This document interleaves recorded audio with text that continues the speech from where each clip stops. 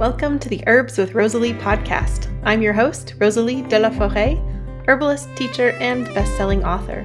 I created this herbal podcast to share trusted herbal knowledge so that you can get the best results when using herbs for your health. I'm passionate about helping people discover the world of herbalism and natural health, and I'm excited to be your new guide. Before we get to the interview, I just wanted to say that if you're a new listener, welcome. I'm glad you're here. Be sure to go to herbswithrosaliepodcast.com to download show notes for today's episode. Again, you can find that at herbswithrosaliepodcast.com to check out show notes and grab your free recipe for today's featured herb. Okay, let's dive in. Hello and welcome to the Herbs with Rosalie podcast. I'm your host, Rosalie de la Forêt, and today I'm delighted to be here with Anne Armbrecht. I've been a huge fan of Anne's herbal contribution over the years, especially in regards to her research and travels to investigate what it means to source herbs sustainably. Anne Armbrecht is the director of the Sustainable Herbs Program under the auspices of the American Botanical Council. She is also a writer and anthropologist whose work explores the relationship between humans and the earth, most recently through her work with plants and plant medicine. She is the co-producer of the video documentary Newman, The Nature of Plants, and the author of the award-winning ethnographic book memoir, Thin Places, A Pilgrimage Home, based on her research in Nepal. She was a 2017 Fulbright Nehru Scholar documenting the supply chain of medicinal plants in India. Her most recent book, The Business of Botanicals, explores the complexities and stories of the global herbal supply chain. She lives with her family in central Vermont. Welcome to the Herbs with Rosalie podcast, Anne. Thank you. Thanks so much. I'm a big fan of yours. It's great to be here. Yay. Well, I always enjoy talking with you. And, it's been years now that you've been working in this realm, and it's been fun and I would say enlightening every step of the way to see what you come up with. So, Anne, you have an extensive academic background. You received your PhD from Harvard in 1995 and then somehow ended up in the herbal world. So could you share a bit about how you fell in love with herbalism and the plants? Sure. Well, I had just returned from about 2 years in northeastern Nepal, where I fell in love with rural Nepal and mostly that sense of connection with the land and the plants, not plants specifically, but the earth as something alive with which, I could have a relationship. And I spent a lot of time studying the stories of the priests and shamans and their journeys across the landscape. And so that was kind of deep inside me. And then I came back to the US and I was writing a dissertation at Harvard, which has little of that aliveness or sense of the aliveness of it. Any world. It was quite a rigorous intellectual program. And around that time, I met Deb Sewell at a Good Life Center retreat for Helen and Scott Nearing. They had just passed away and she was there. And I was intrigued by how she talked about the plants and how she moved through the world. And I wanted to know more. And so she suggested I go to the Northeast Women's Conference, which I did, and met Rosemary. And I immediately signed up for the year-long apprentice course and kind of jumped in with both feet. When I started, I was in Vermont. We were moving to New Hampshire and I would travel an hour to Sage Mountain. And it was the first times I was away from my daughter, who was like a year old at the time. And I would sit in my tent, kind of pumping breast milk and then go and learn about, it was learning about herbs and how to heal, but it was also the container that Rosemary creates at Sage Mountain as a way to connect with that same sort of aliveness and sense of the sacred, being in relationship with the earth rather than just extracting resources. A lot of what I found that resonated with me so much in Nepal. I love that. Yeah. And Rosemary, it's not just what she teaches, right? But her presence and, like you said, the container that she creates that is so compelling. And obviously you felt that because you were all in from the get-go. Yeah. Yeah, as a new mother, like so many herbalists now, you see sort of a chance to take care, to create things, grow things, harvest plants that you can then care for your child with. It's incredibly empowering. Yes, absolutely. Well, for our herb focus today, we're going to be talking about one of my all-time favorite plants, which is chamomile. And we're going to be approaching this in a little bit different way because Anne's going to specifically share information about how chamomile is sourced from overseas. So I guess my first question for you, Anne, is does a lot of chamomile used in the U.S. come from other countries? So I want to just back up before jumping into chamomile and say a little bit how I came to looking at where the plants are from. after Sage Mountain, because the other gift I think of Rosemary is how she kind of plants a seed in each of her students of our own relationship with the plants. And she kind of nourishes that. And then we follow our own journey. And I think that's brought in this incredible creativity that you see in the herb world. And so at first I thought I wanted to study to be an herbal practitioner, and quickly discovered that was not what I was set out. I wasn't set up to do that. I just couldn't pay attention to the anatomy and physiology in the right way. So then we produced Newman, which was really to celebrate the whole kind of philosophy of herbal medicine, not just this for that herbal stuff, but really getting to the deeper, the heart of it. And I called it Newman because that's that animating force in plants, in nature, in all things living. And then that led me to looking at the industry, because I wanted to know, can that animating force, that aliveness of the world, be present? Is it present in herbs that are bought and sold on a global market? And if so, what do I look for? How would I find it? What kind of questions do I ask? So if that kind of is the big question, the thing that's super, super challenging about this work is it's really hard to find out where herbs are from. There's no one place to go and see, where's all the chamomile from? And when Joseph Brinkman, who has probably done more around sustainability and sourcing than most anybody else, he's worked at traditional medicinals for years. I would ask him like one single question. I thought it was very simple. He would talk for an hour about why there was no simple answer. Or I would ask a question about numbers, and he would send me this long paragraph with all of this is, the harmonizing codes and all this, why it's impossible to really say how much chamomile is in the US and how much is overseas. He would produce these market reports that he was paid for quite generously, I think, as a consultant. It would take him 3 to 5 days of full-time work on one plant. And partly that's because there's this history of a lack of transparency in the botanical industry, which has a whole bunch of reasons for that. Probably, in my book, I kind of rooted back in the early days of transnational trade. But I'm not avoiding your question about chamomile. Well, what comes up for me and to hear all that is that there's like this whole hidden world going on in the botanical industry that a lot of us grassroots herbalists don't necessarily know about, whether we harvest the herbs from around where we live, or even if we order them dried from an herbal apothecary or even from a local herbal farm.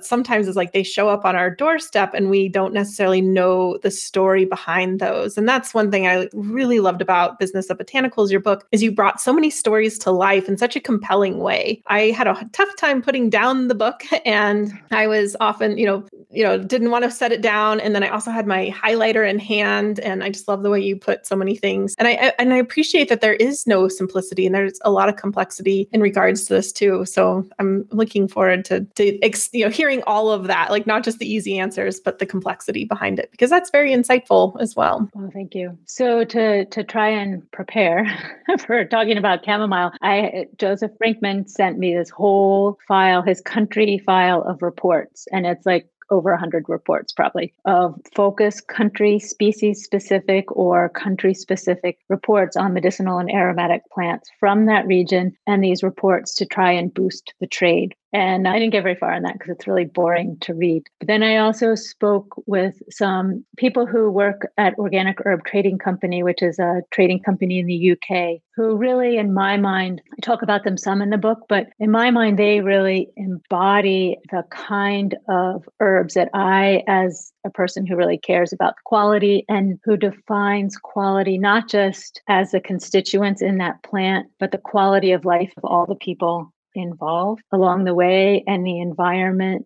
Herbalists talk a lot about the constituents in the plants and how this, chamomile will help you sleep, or the end product. And it's all about wellness. But what I'm trying to do in all the work I do with the book and the Sustainable Herbs program is really say, we can't be well until that whole process from source to finished product is well. And so when I was talking to them about chamomile, they get their chamomile from Egypt. So the big sources are Egypt, India, Eastern Europe, and then what's grown in the US, sort of Zach Woods Farm or Oshala Herb Farm, or, a lot of the probably Foster Farm botanicals, that kind of domestically grown botanical chamomile. And then Egypt, there's Eastern Europe. We have been doing a series of webinars for the Sustainable Herbs program. And I interviewed, one of the speakers was a woman from a family-owned company in Croatia, and their biggest product is chamomile, and it's UEBT certified, which means Union for Ethical Biotrade. And what that means is it has to be certified organic. And they have these plans for biodiversity to really, how are they increasing the biodiversity in the area? But what really struck me from that conversation with her was the importance of a company that's a family business. Her parents started it. She and her generation now run it. They're from that region. So they care about the quality and the inputs, the chemicals, how the work employees are cared for, because it's the region they're from. And so there's this closed circle in a way, right? So they see the impacts, and so they're going to take better care. Whereas a lot of the herbs, and so now I'll get to the Egypt part, they're sourced from Egypt. A lot of when I ask them about the challenges, they're like, there's so many challenges. But in Egypt, the water, the Nile is quite polluted. And there's also huge acres that are in conventional farming. And so irrigated, even if it's certified organic, it can get pesticide residue from the irrigation. Or also they described walking into a farmer's organic fields. But to get there, you walk along this tributary that's surrounded by conventional farms. And so what they're trying to do is move to a different region, and they're trying to build the soil in more desert region that can have separate source of water so that the water isn't going to be polluted, which means digging boreholes, and that it's not as exposed to pesticide drift. So that's one of the challenges, is finding land that's not polluted. Another challenge they were talking about is there's certified organic chamomile coming from Egypt, but there's not a real context for supporting rigorous organic practices. So it's more like organic checking the boxes and not seeing that organic means building the soil, or fair trade checking the boxes, not really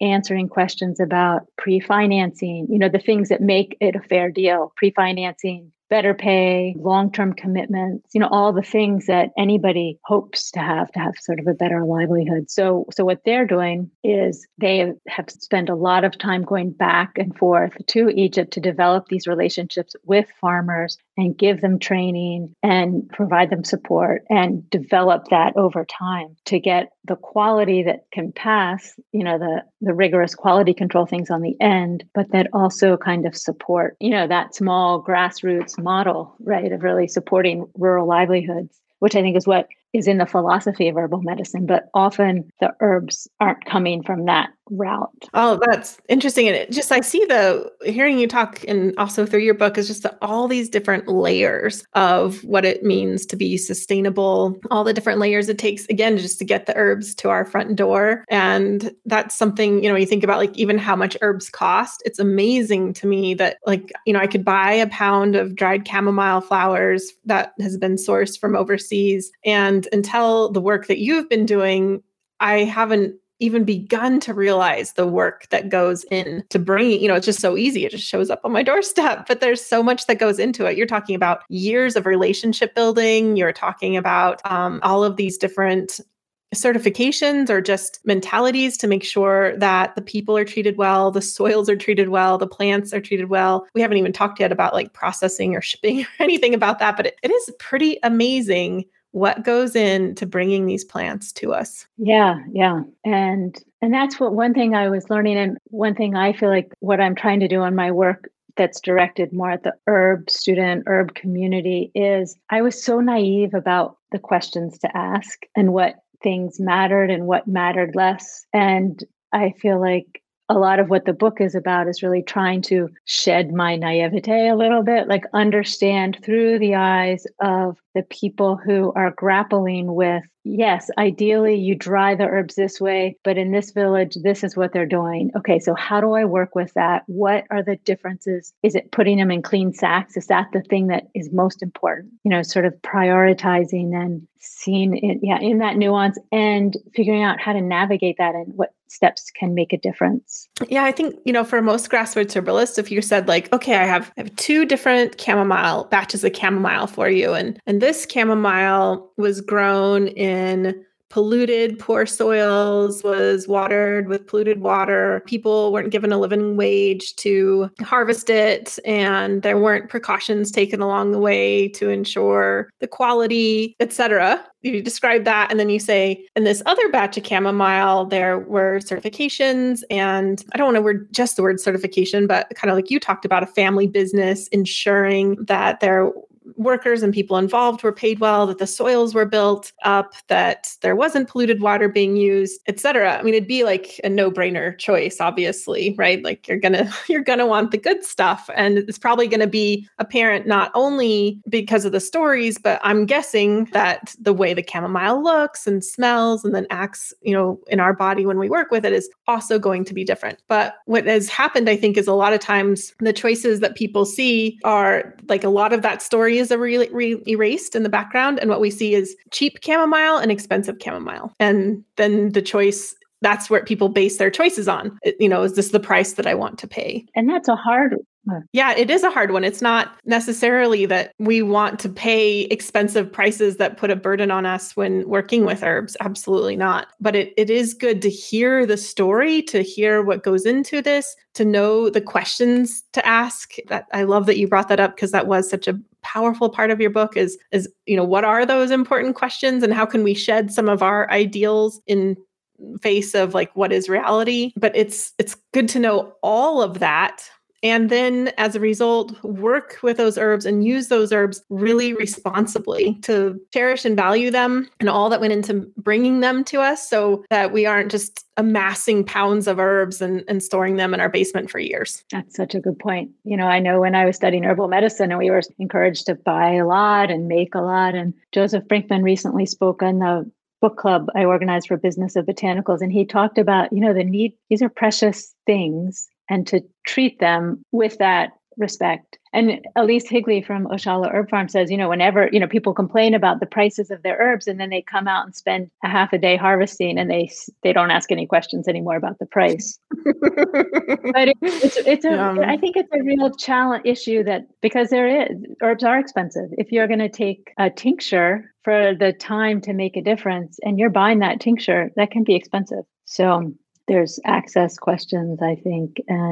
But within the botanical industry, there's such a range in quality, and you definitely get what you pay for. And I think another thing around that complexity that I do think is important for the herb community to understand, that complexity, that there is a lot of black and white, like domestic versus is better. And sometimes it's better, but it's not always better, because there might be smallholder farmers in southern India whose lives are kind of organized around trading because of the history of colonialism and all of that. So, and it's a way, if it's done well, it can provide a good livelihood for those turmeric growers or, ginger growers, or in Eastern Poland, wild harvesting nettles is a way to, provide that kind of income. Again, if it's done in a way that considers the price and that over harvesting and all of that. It's not necessarily that versus organically grown in the US, it's not that one's better or worse, it's that each has different impacts and effects. And so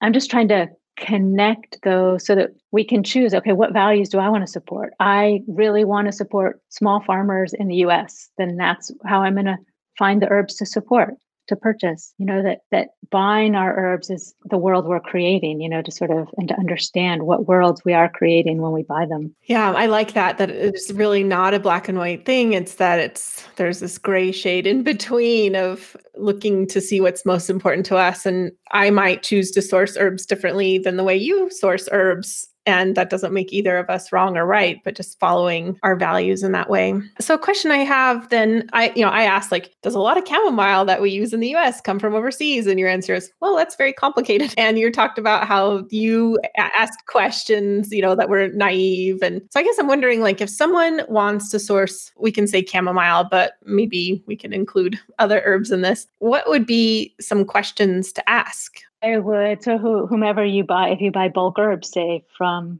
someone who's importing them, it could be domestic or international, call them and ask them, where's your chamomile from? Do you have a relationship with the growers? Do the people you buy it from? Because there's so many layers, in fact. And even a wholesale company in the US, Star West, Mountain Rose, they might not buy directly from those farmers, say in Egypt, but hopefully they've visited them. And then someone else helps handle the logistics because that import export can be really with quality control. And, that can be quite challenging. So ask them what their relationship is. Another thing I just learned to ask, if you want to buy domestically grown herbs, ask what percentage is domestic in that lot.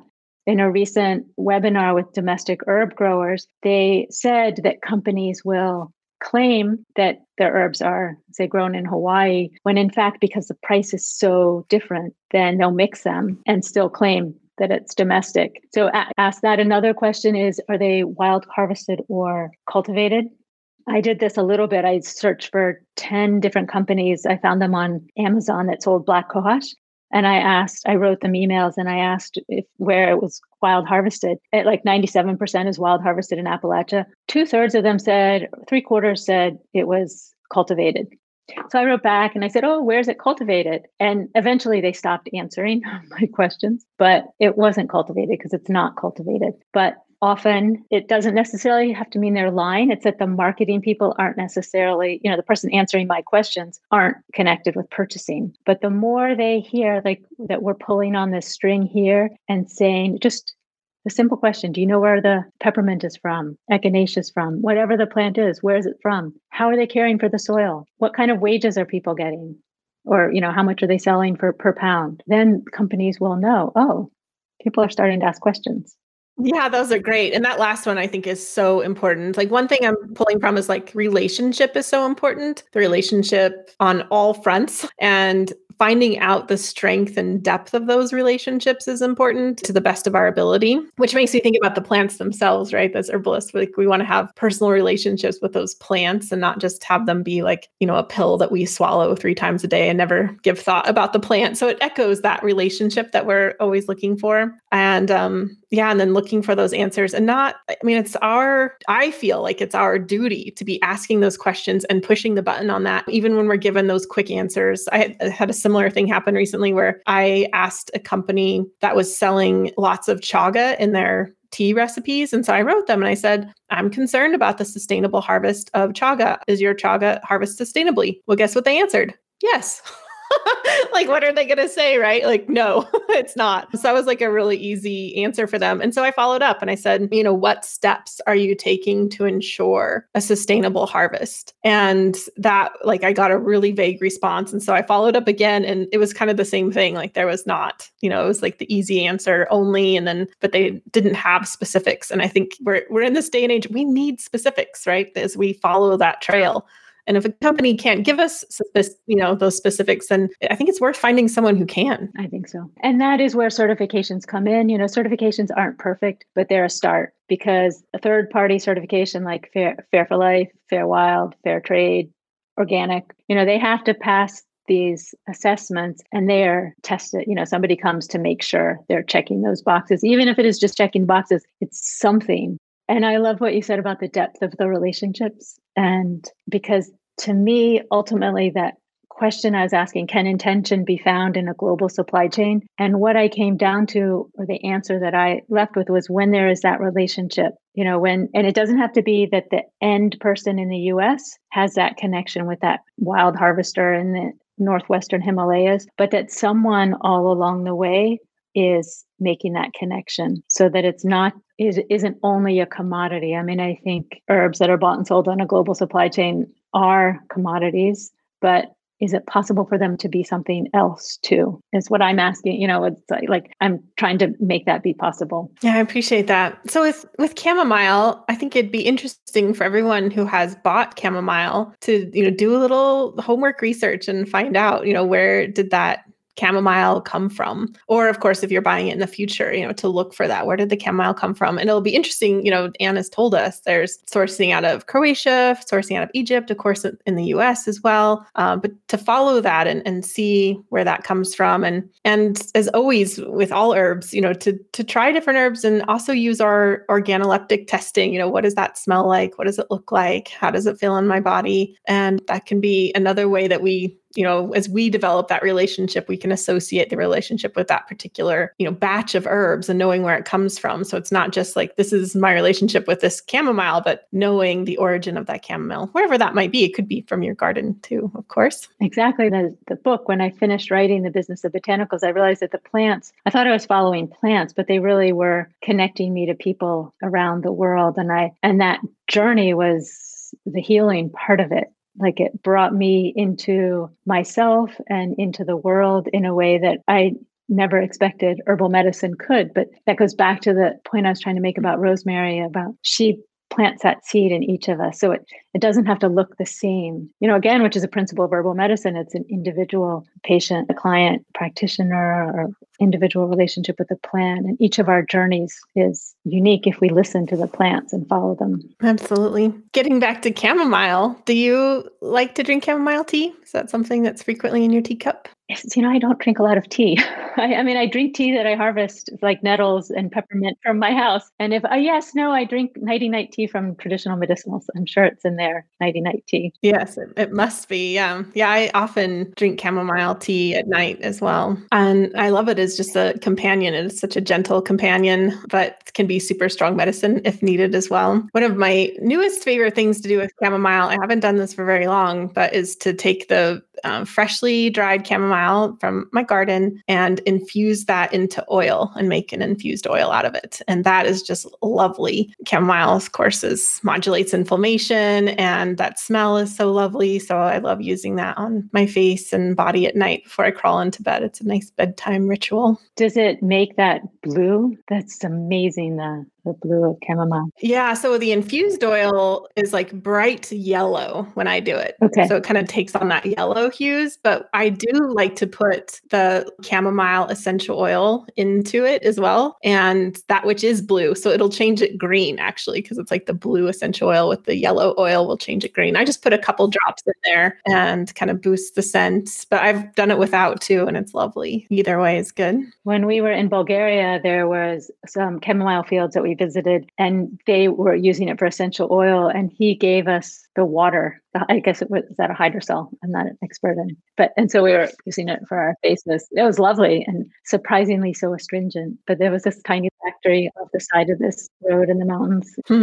Beautiful aromatic experience. Yeah, it was. Well, Anne, one of the things I love about herbalism, and we've kind of already talked about this, is just the many ways that people bring herbalism to life. So I'm curious, what projects do you have going on right now, or what are you working on now in the plant world that you'd like to share with us? Well, my book, Business of Botanicals. And so really trying to get that message out into the world and bring people along on that journey. And then, so that book I wrote because what I'm trying to do is the work I do at the Sustainable Herbs Program is really trying to change the system, the botanical industry, to improve the connection between quality and care of the long-term health of the plants and the ecosystems, that it's all the same thing. But the first step to changing that system is really understanding that system and seeing the system. And so that's what the book is about. And then trying to talk about it and spread that word. And then at the Sustainable Herbs Program this last year, we've had a series of conversations with people who are really engaged in trying to do this work, who work for different companies,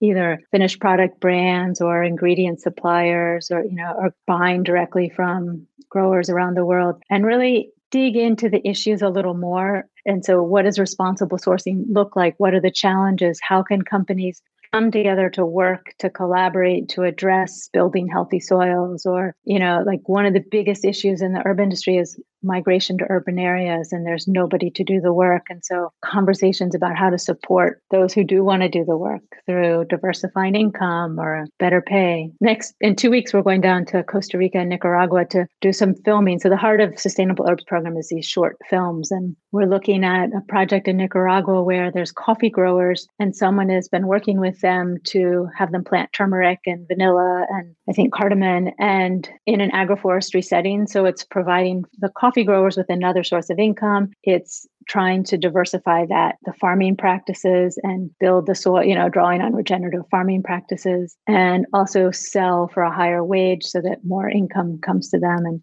we're looking at some similar projects like that in Costa Rica. So that's an exciting up and coming thing. I look forward to seeing those films. That'll be great. I love the films that you've produced already, always so insightful. And of course, I'm a huge fan of the book. My readers probably already know that because I promoted it a lot when it came out earlier this year. And I was lucky enough to be an early reader of the book. So I got, the publishing company sent me this like soft cover book that wasn't quite done yet. And I just, again, I picked it up kind of like, okay, I got to read the book because, it's an important book. And I literally could not put it down. It was just a page turner. The stories and the travel log and seeing this, herbalism in this different light was just so eye-opening for me. And one of my favorite chapters in the book was about the kind of the history of the rebirth of herbalism in the 60s and 70s that happened here in the United States. And that's a really interesting chapter, getting to hear about the origin of a lot of herbalists that we know and love today, like Rosemary Gladstar and David Winston, Ed Smith, Phyllis Light. And Anne has generously offered that excerpt or that chapter excerpt for listeners. So you can head over to the herbswithrosaliepodcast.com. You have the whole show notes there. You'll see ways to connect with Anne through her website, through the Sustainable Herbs program. And you can also download that chapter of the book as well. And I highly recommend reading that chapter, but obviously the whole book is so, so good. And then Anne graciously sent me a hardcover copy of the book after it was published. But I can't get rid of either of them because now I have like the beautiful hard copy. And then I have like mine that has like lots of notes in it. So both are going to be cherished copies on my bookshelf and something that I'm going to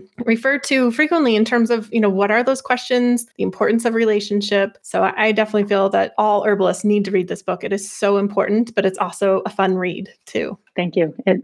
When you said it was readable, I thought I have succeeded if Rosalie found it. Because often, I can get very caught in the details and overwrite things. So I'm hugely honored that you shared that feedback. I'm so grateful that you wrote this book. And it wasn't you just like sitting down and writing a book. I mean, you traveled to India a couple times and other places and really had big conversations with, all sorts of people within the supply chain. And a lot of work went into that book. And I'm just so grateful that we have that. It's in some ways, it's hard to imagine now not having it because it's so important for herbalists to know this information. And it was a missing piece of the puzzle for so long. So I'm really grateful that we have the book.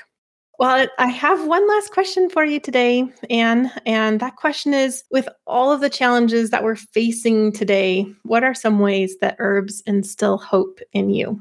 Oh, it's interesting. I had an answer prepared, but I just love the plants. I mean, and I now have this big garden where I was looking out at my garden, and I just like walking through and seeing who's there more than using them in any way. And because, back to those same questions that drew me to herbalism in the first place, because they take me out of my own self and are something to be in relationship with that's not me.